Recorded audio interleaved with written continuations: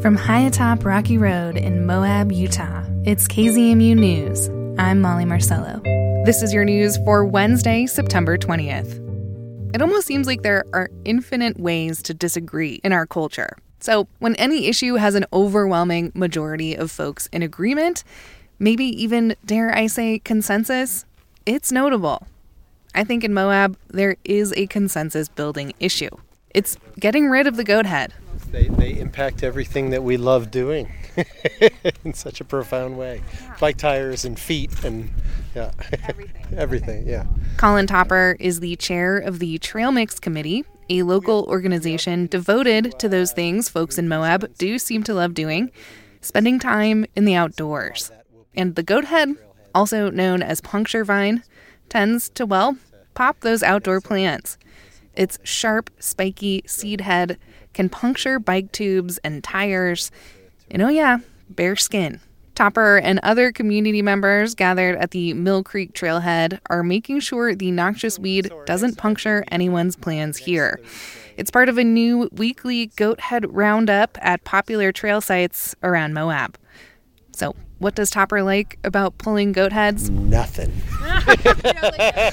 About the act, but I love the sense of accomplishment and knowing that, and then coming back to these places year after year and actually seeing that there is some kind of, we're having an effect. Progress. Yeah, we're making progress, yep. Local experts say there's just not as many goat heads in Moab as last season.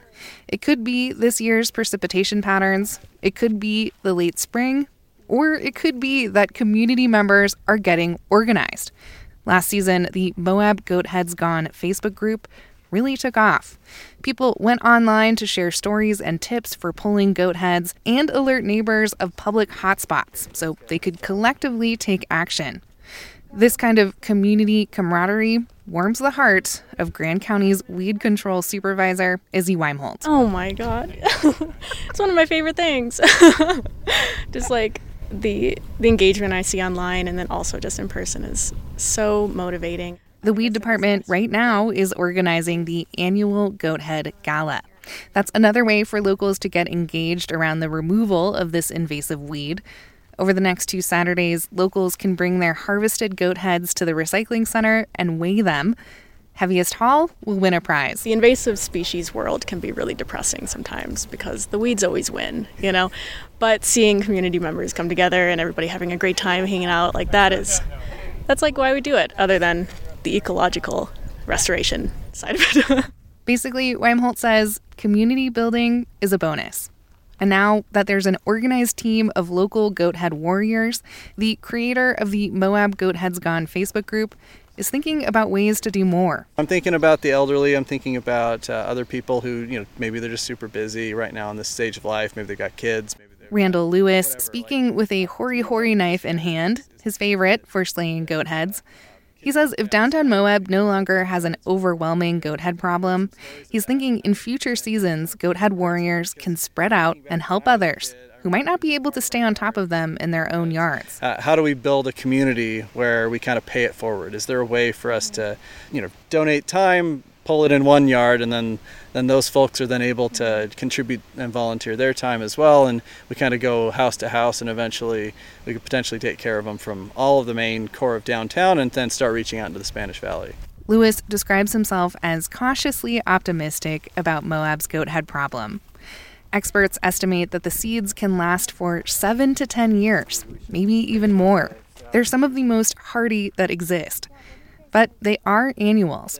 So, as Lewis points out, if you get them before they produce seeds, you can make progress. So if we got rid of most of the seeds, then the next year it'll be a lot easier. So that's what we've seen in the dog park. It's actually been quite surprising how few goat heads were in there. So anyway, I'm super excited, and I'm still cautiously optimistic. He points to a few areas that have major goat head issues, like the area next to the high school tennis courts and the field behind the Maverick gas station on 400 East. But it's all about taking it one step at a time. And here at the Mill Creek Trailhead, folks have a good example of what can happen with years of steady effort. Here's Topper from Trail Mix again. In and around the parking area, there just aren't a lot of goat heads sprouting. which is really neat to see the fruits of all of our labor over the years. Or as Weimholt at the weed department puts it, yeah, the lack of the fruits of our labor. Yeah.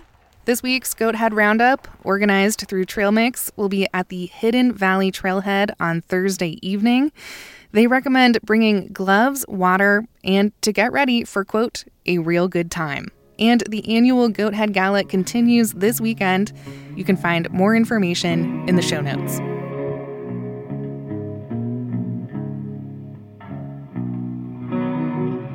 Harmful algal blooms are a serious problem for bodies of water across the West.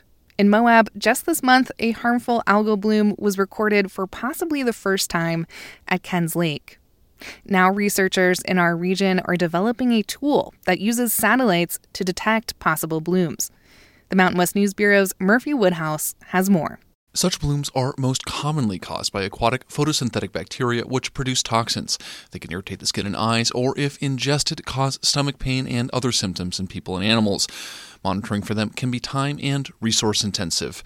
Tyler King is a research hydrologist at the U.S. Geological Survey's Idaho Water Center. He's part of a team that's developed a tool that uses satellites to detect high concentrations of chlorophyll that can indicate a harmful bloom. It's very expensive to do a comprehensive monitoring program. You can use the satellite imagery to help prioritize, where in the water body should I go? The tool is currently calibrated for bodies of water in Idaho, but King says that with on-the-ground observations and validation data, it could potentially be applied globally.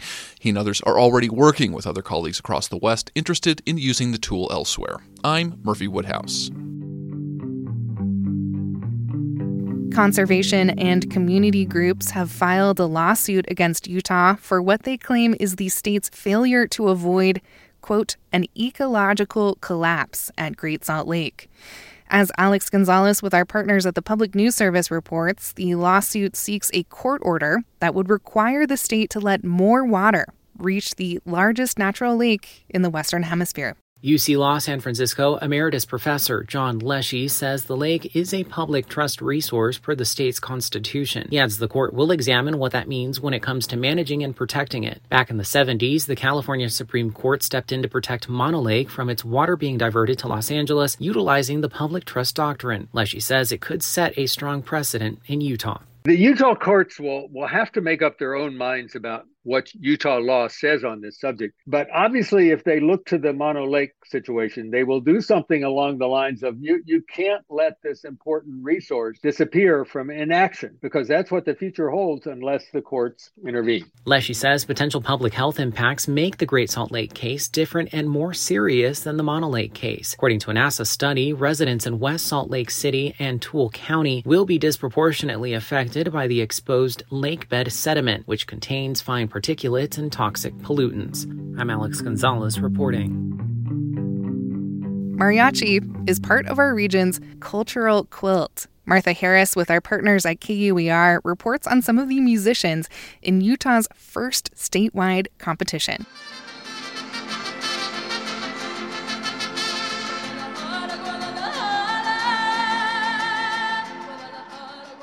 These are students from the music program Academia Mis Raíces in West Valley City. They were the youngest group to perform, but by far the biggest. The competition took place inside the echoey Utah State Capitol to a standing room-only crowd. Carly Sue Pereira has been performing in Utah with her group, Carly Sue y Trio Los Charros, since 2016. And I just think it's really cool because the mariachi community is growing, and so we are finally able to do an event like this. Whereas 5, 6, 8 years ago, maybe we wouldn't have been able to. She's a third-generation mariachi, and her group got second place. Snyder Porras performed with Mariachi Guzman, which took first. He also teaches mariachi. He says for kids who are born in Utah but whose parents were born outside the U.S., mariachi is a way to stay connected to their culture. Claudia Loaiza works for the State Division of Multicultural Affairs. She says mariachi transcends cultures and borders. Especially here at the Capitol, where you may not always see this amount of color and music and liveliness, but something that's really going to stick with me forever throughout today was someone coming up to me and telling me that they'd never been here before because they weren't sure if they were welcome. At the end of the competition, all of the groups performed together. Audience members danced and sang along. and by the end, they were calling for more. Martha Harris reporting with our partners at KUER. And that's the KZMU News for Wednesday, September 20th. Get your community-powered journalism weekdays on the airwaves at noon and 6. You can also find KZMU News anytime online at kzmu.org or wherever you listen to podcasts.